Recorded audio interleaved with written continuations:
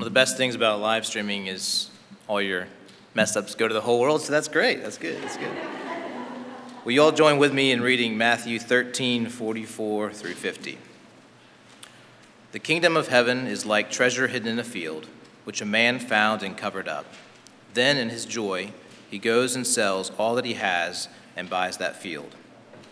Again, the kingdom of heaven is like a merchant in search of fine pearls, who on finding one pearl of great value, went and sold all that he had and bought it. Again, the kingdom of heaven is like a net that was thrown into the sea and gathered fish. When it was full, men drew to shore and sat down and sorted the good into containers, but threw away the bad. So it will be at the end of the age. The angels will come out and separate the evil from the righteous and throw them into the fiery furnace. In that place there will be weeping and gnashing of teeth. This is the word of the Lord.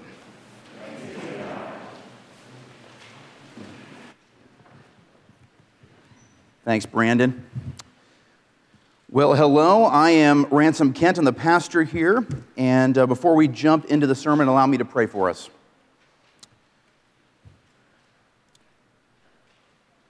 Father in heaven, thank you for preserving for us the teachings of God the Son in the flesh, Jesus Christ. Thank you for the Holy Spirit who enables us to be enlightened, illuminated as to what Jesus means and what he calls us to do. I pray for those here that are members of your church, that they would feel and remember and know what the gospel is, and it would be life-changing. I pray, Lord, for those who are outsiders, that they would hear and know and see what the gospel is, and it would also be life-changing. I pray above all these things that the words I use today would be glorifying to your name. We pray these things in the name of Jesus. Amen. One of the things I like about this passage is that we get to see Jesus in action as an excellent teacher. Jesus is an excellent teacher. And so if you look here, he is using parables. Matthew 13 is a series of parables. We're in the middle of them here. And what is a parable? A parable is when Jesus would use an everyday circumstance, and he would, something that was known to the people he was speaking to explain lofty, eternal truths. So he would take this lofty, big concept and bring it down to the level of a regular person. And so imagine this. Here's a great example right here in verses 47 through 50. Jesus is sitting on the seashore teaching.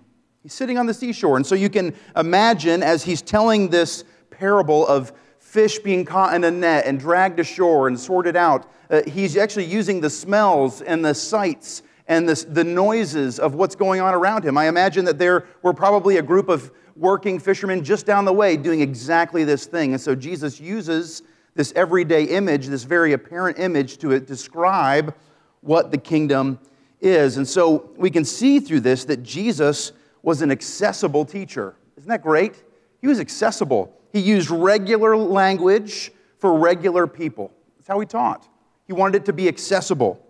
And so because of that, Jesus always has something for everyone. And so here, this passage is no exception. There are some for those who are on the inside. There are some for those on the outside.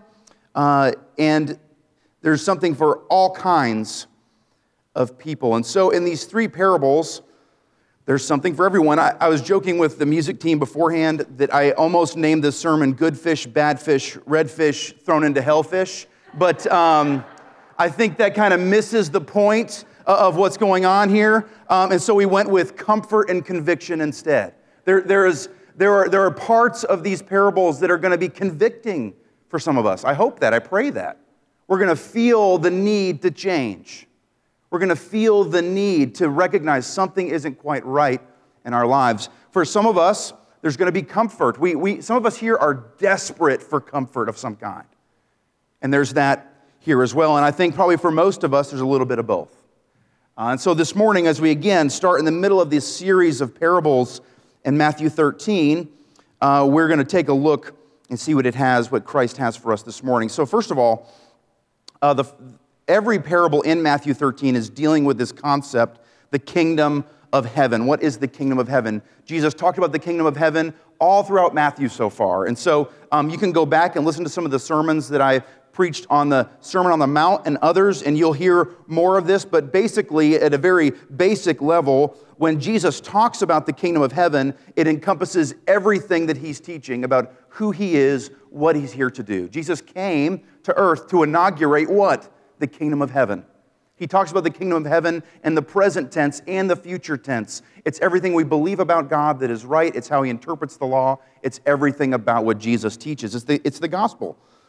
And so what we see here is the first two parables that he talks about, he uses some stories, again, everyday circumstances, familiar circumstances to communicate something, and that is that the kingdom of heaven is highly valuable. Let's take a look first at the beginning of verse 44.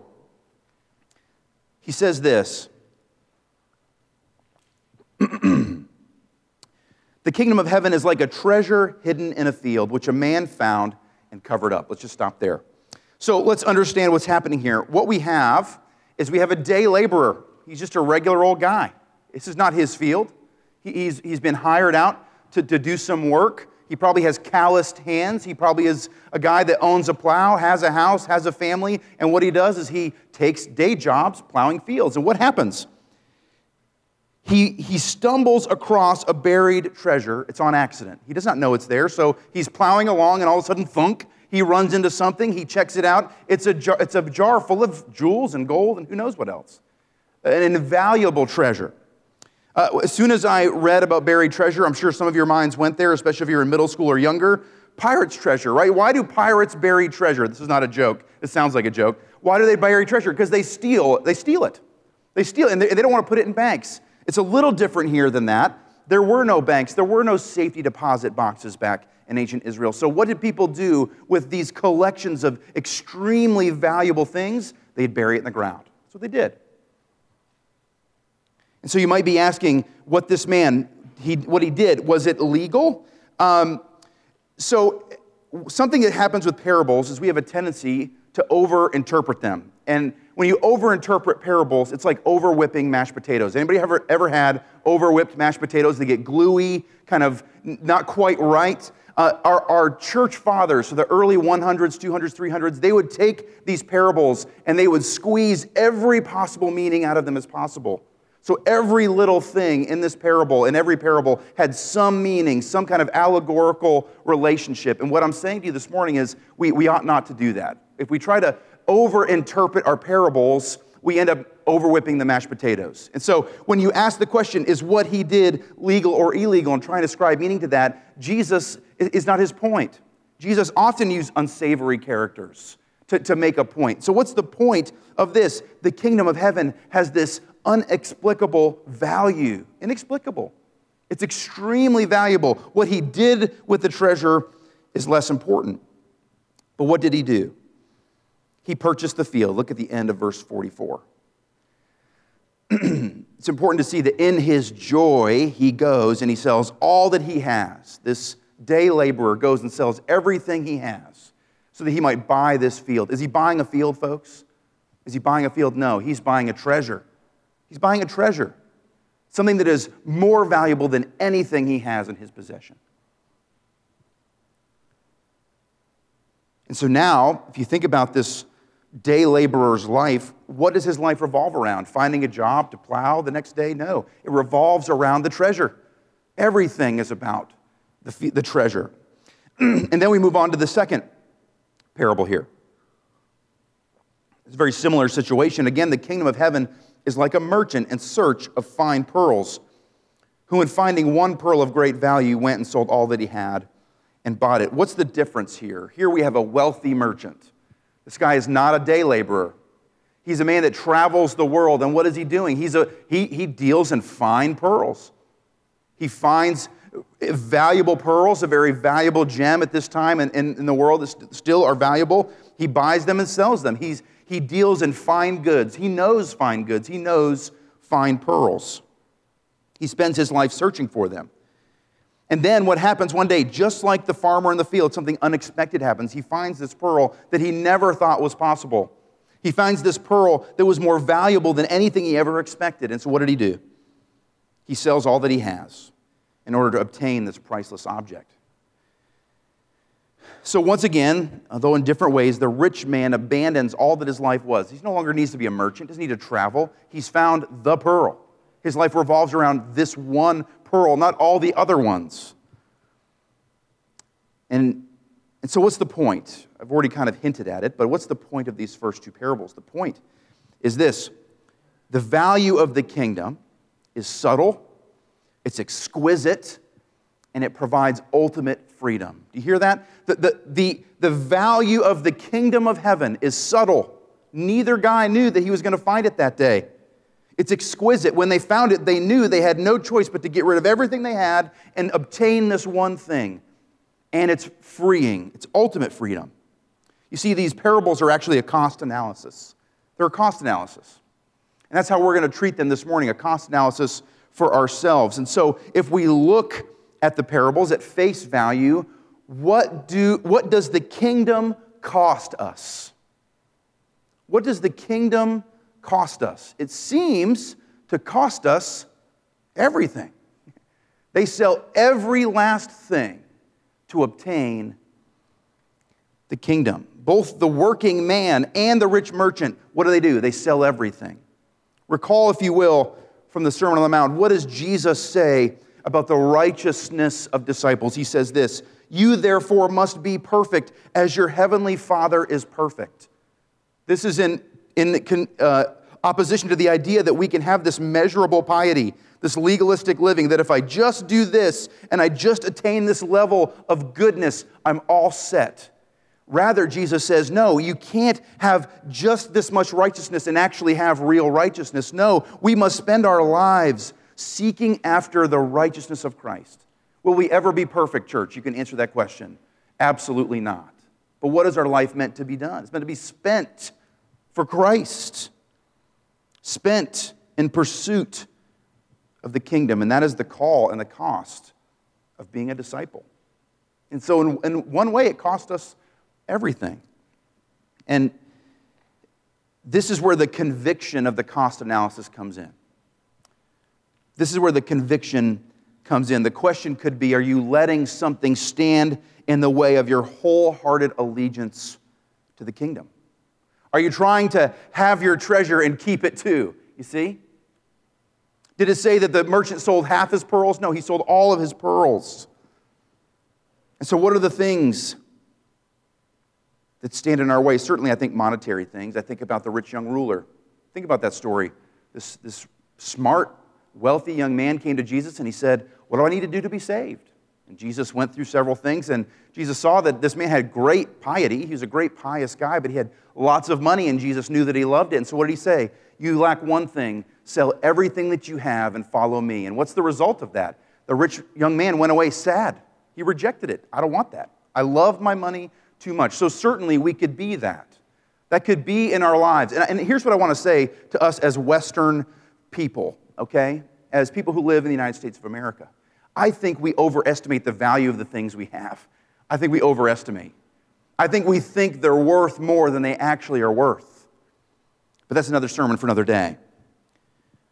We think we have to give up more than we actually do.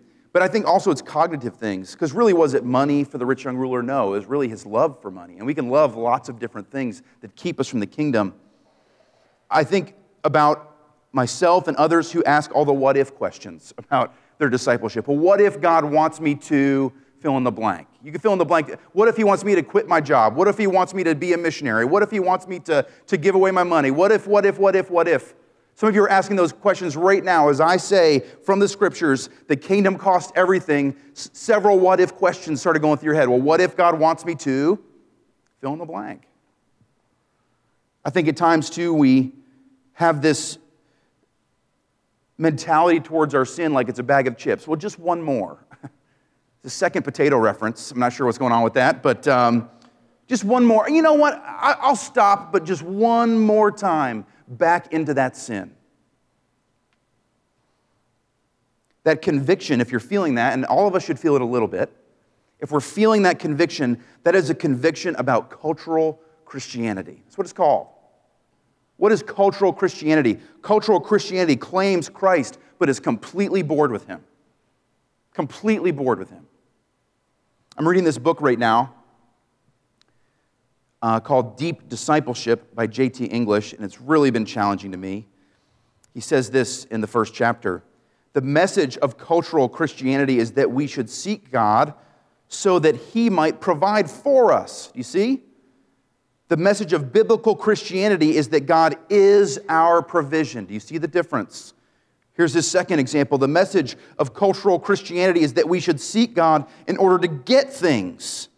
The message of biblical Christianity is that we should seek God to get the highest thing, namely Himself. And so, cultural Christianity doesn't enjoy sell everything they have. What does it do? It begrudgingly gives some things, not joyously all things. What do we do about that, church? What do we do? We're all there some way. I think the pandemic in one ways has caused us to turn inwardly, and we care about things we didn't used to care about. We're stuck in things we didn't used to be stuck in. And so what do we do about it? First, this comes from R.C. Sproul's Essentials of the Christian Faith.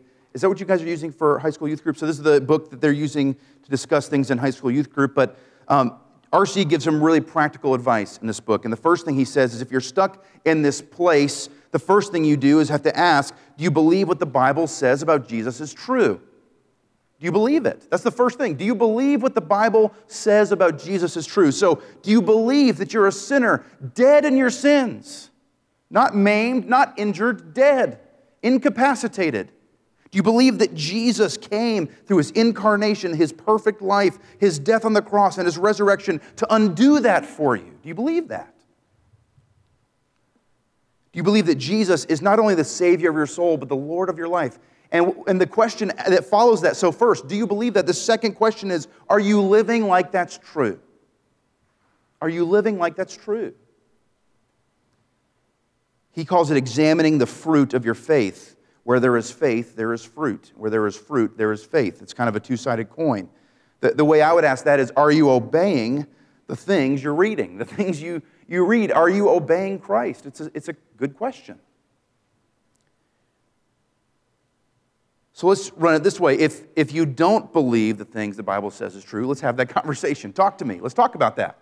If you say, yes, I believe those things, but you're not living like it's true, what's the next step? The next step is to seek the Scriptures and pray to the Holy Spirit to reignite your heart and love for Jesus Christ.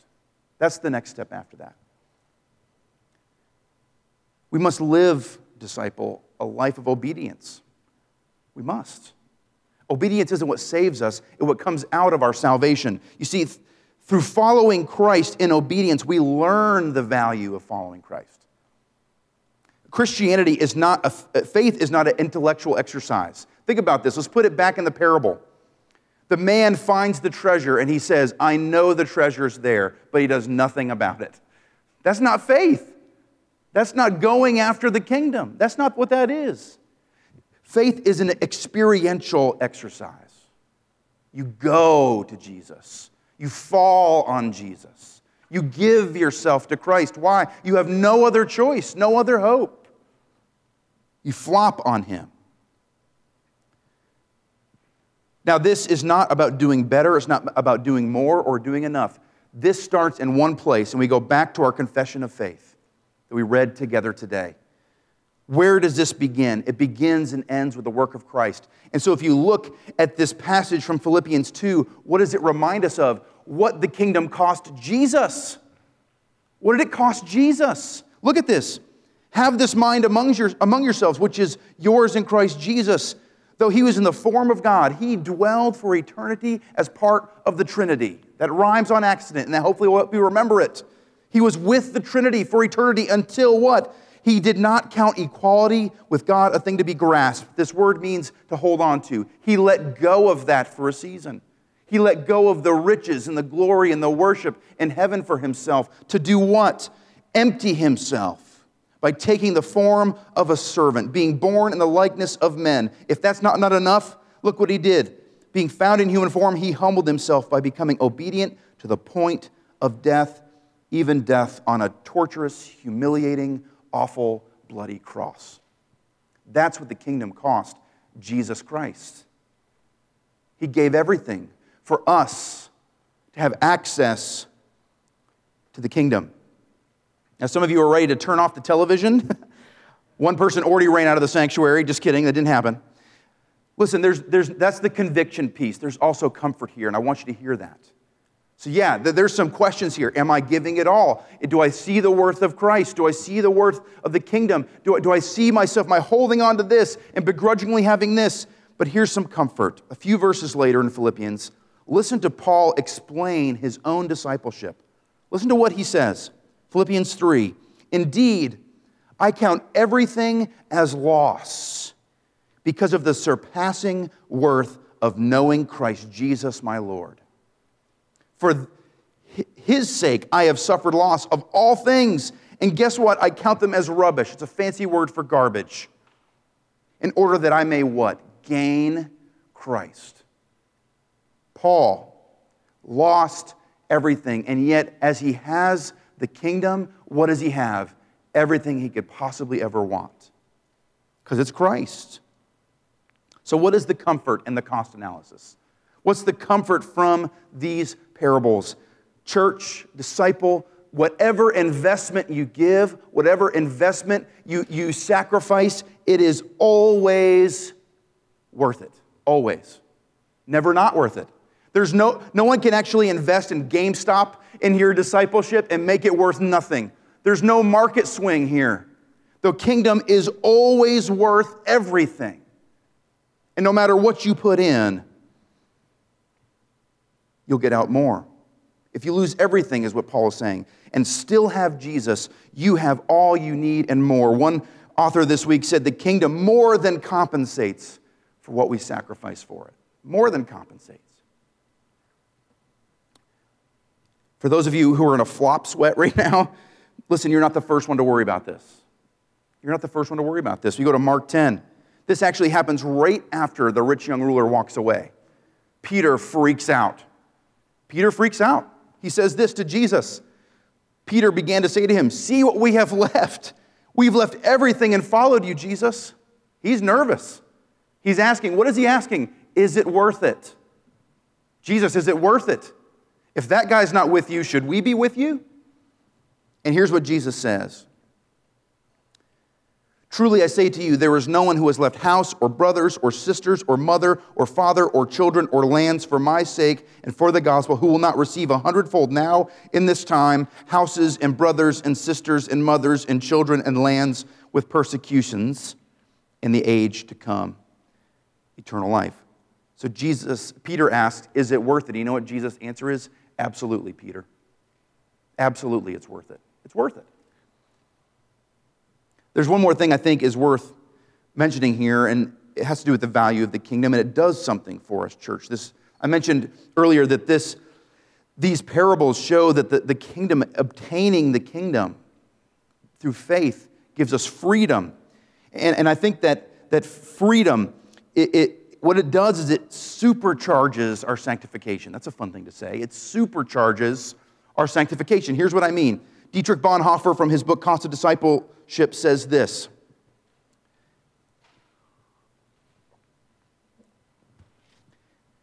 "Happy are they who can live in the world without being of it, who by following Jesus Christ are so assured of their heavenly citizenship that they are truly free to live their lives in this world." What does he mean? What does he mean by that? When we understand the value of the thing Christ has given us, we understand the value of the kingdom of heaven, you realize what that does? It frees us from needing anything from the world. We don't need anything from them. We have everything we need in Jesus Christ. You know what that does? It frees us to radically chase after Christ and the knowledge of the glory of God. We're free from those things. We don't need them. If we have Jesus, we have it all. And so, church, what's the message? Whatever we give up, it's worth it. And so because it's worth it, we ought to give up lots of things. That's what we ought to do. There's lots of things we have yet to give up. It's always worth it. Now, this seems like these are only a call to insiders. I did say that there was something for everyone today, and this is where we transition to those who are on the outside. We get to talk about fish now. Thank goodness, right? So there is a message for outsiders here, and Jesus uses the parable of the fish in the nets to draw out that meaning. So before we get there, let me read this. Again, the kingdom of heaven is like a net that was thrown into the sea and gathered fish of every kind. When it was full, men drew it ashore, sat down, and sorted good into containers, but threw away the bad. Some of you know, I grew up in Maine. My dad, Doug, was born on a small island off the coast of Maine. And so I had the pleasure and the privilege of growing up with a man who knew Down East Maine very well. So Down East Maine, if this is Maine, all right, this is fun. A little geography lesson. Down East Maine is the southeastern point of Maine. They call it Down East Maine. If you want to know why, go to the internet later, all right? But I remember we had all kinds of adventures. We had a small little skiff growing up, 14-foot skiff with a 15-horsepower motor. Wasn't big, but Dad knew the ocean well, and so we went out on the ocean with that thing. And remember once we were cod fishing and a whale spouted 10 feet off the bow. Those are the kinds of things I got to grow up experiencing. And then Dad threw his fishing pole at it to try and catch it, which he didn't do successfully. But another thing happened, as I was reading this parable, it reminded me of the time we were boating around, and there on the shore were these big circles of tall pylons with nets. And I asked Dad what they were, and Dad always is a good explainer of things, and he told me they were herring wares.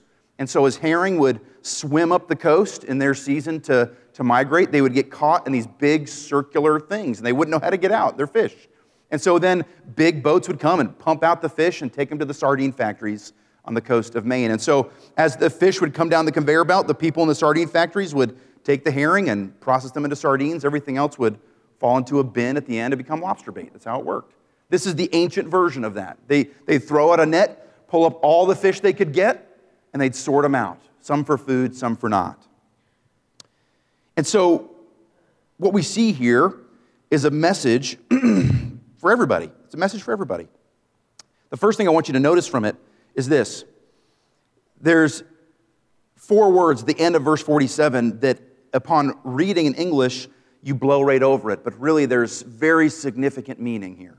When Jesus says, fish of every kind, of course, he wasn't speaking in English. The word he actually uses here is the word for all types of people, okay? So he's not using a word for fish, he's using a word for people. And so here is where we connect this parable to the first 2. Think about this. Who were the kinds of people that were the stars of the first 2 parables? A working man who was paid to plow during the day.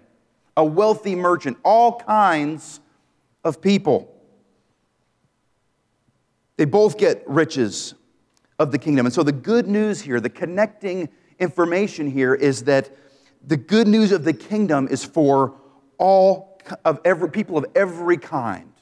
All sorts of people. All types of people. And so there's 2 things we can learn from this. First of all, church, we don't have to sort it out. The good news is for us is verse 49. At the end of the age, the angels will come and sort it out. God's going to figure that out. What's our job, church? To share the gospel with every kind of person. That's our job. But the good news for outsiders is this. If you're an everyone, if you're listening via the internet or you're here and you're considered an everyone, the inexplicable value of the kingdom is for you. It's for you. The kingdom is for you. Now there's, again, the title of the sermon is Conviction and Comfort. There's a conviction piece here, so let's get that out of the way. What's the conviction piece? The conviction piece is that there are bad fish in the net. There's bad fish in the net. If you're versed in the scriptures, then you would actually expect something different. You would expect all the fish to be bad. What does it say in Romans 3? As it is written, none is righteous, no, not one. So if we were to think about a net gathering all kinds of people, they would all have one thing in common, and that is they're bad fish. They're useless. They're sinful. They're not righteous. All are evil is what the scriptures teach. And so there's a hint of amazing grace in this parable that there's a good fish at all, let alone several. And so let's move from the bad news, which is always the good place to start when you want to understand the good news. There's a comfort here that there's actually good fish. Because mankind is evil, we cannot save ourselves. God knows this, and he made a way. What does Romans 6 say? For the wages of sin is death, but what? The free gift of God. Free gift of God is eternal life in Jesus Christ, our Lord. So what is the way? God has made a way for there to be good fish and bad fish, despite that we're all actually bad fish. What's the way? It says in Romans 5, God shows his love for us that while we were sinners, while we were still bad fish, Christ died for us. Somehow, the death of Christ, the resurrection of Christ, turns bad fish into righteous fish. How is that possible? If you confess with your mouth that Jesus is Lord, it says in Romans 10, and believe in your heart that God raised him from the dead, you will be saved. With the heart, one believes and is justified, and with the mouth, one confesses and is saved. Here's how it happens.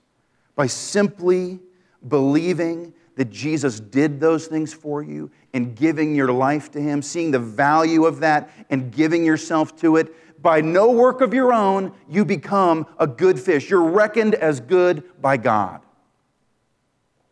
That's amazing news.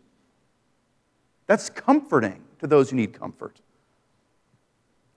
So this morning, as I close, do you hear what Jesus is saying to all of us? First of all, church, we've been given sight to see this exquisite value of the kingdom. Everything we invest for it, every little thing we invest for it, every big thing we invest for it is worth it. That's what Jesus is saying. It's worth it. He's also saying to those who are on the outside, there is no need to be cast out. There's no need. There is no need to be cast out. So if you feel that conviction of the bad news, that is bad news. I don't be thrown out of the fiery pit. Grab tightly to the good news. And here's the good news. We're revisiting our call to worship this morning. Listen to the good news. Come, everyone who thirsts. Come to the waters. Do you hear what the prerequisite is? To be thirsty. And he who has no money, come and buy and eat. What do you have to do to come and enjoy, to realize you have nothing? Buy wine and milk without money and without price. Let me pray for us. Lord, your kingdom to us is free because you picked up the bill. It cost you everything, and so we give everything in our meager lives to gain what is of more value than we have, the kingdom. The kingdom's forever, Lord. It has no end. It's for eternity, and praise your name, it's for all kinds of people, even people like me. So this morning, Lord, I pray, even in the insufficiency of my words, I pray that you would convict our hearts by the Holy Spirit in a way that is right and good by your Scripture. Comfort our hearts in a way that is good and right by Scripture. Call those to you whom you've chosen before time, whom you've called by name. May they hear it this morning and say, I'm hungry and thirsty, I have nothing to spend, and then realize that Jesus Christ provides for them without price. I pray as a church, Lord, thinking about our seminar yesterday and the future of this place, I pray two things. I pray that we would be a church that gives up everything and that knows the value of the thing that we have obtained through the blood of Jesus Christ. I pray that through our lives we'd give up everything. I also pray, Lord, that we be a place that shares the gospel with all kinds of people. All kinds. We see them come to know the value of who you are, what you've done. That you are the source, not just the giver of good things. You are the good thing. I pray those things, Lord. I pray those things in the name of Jesus. Amen.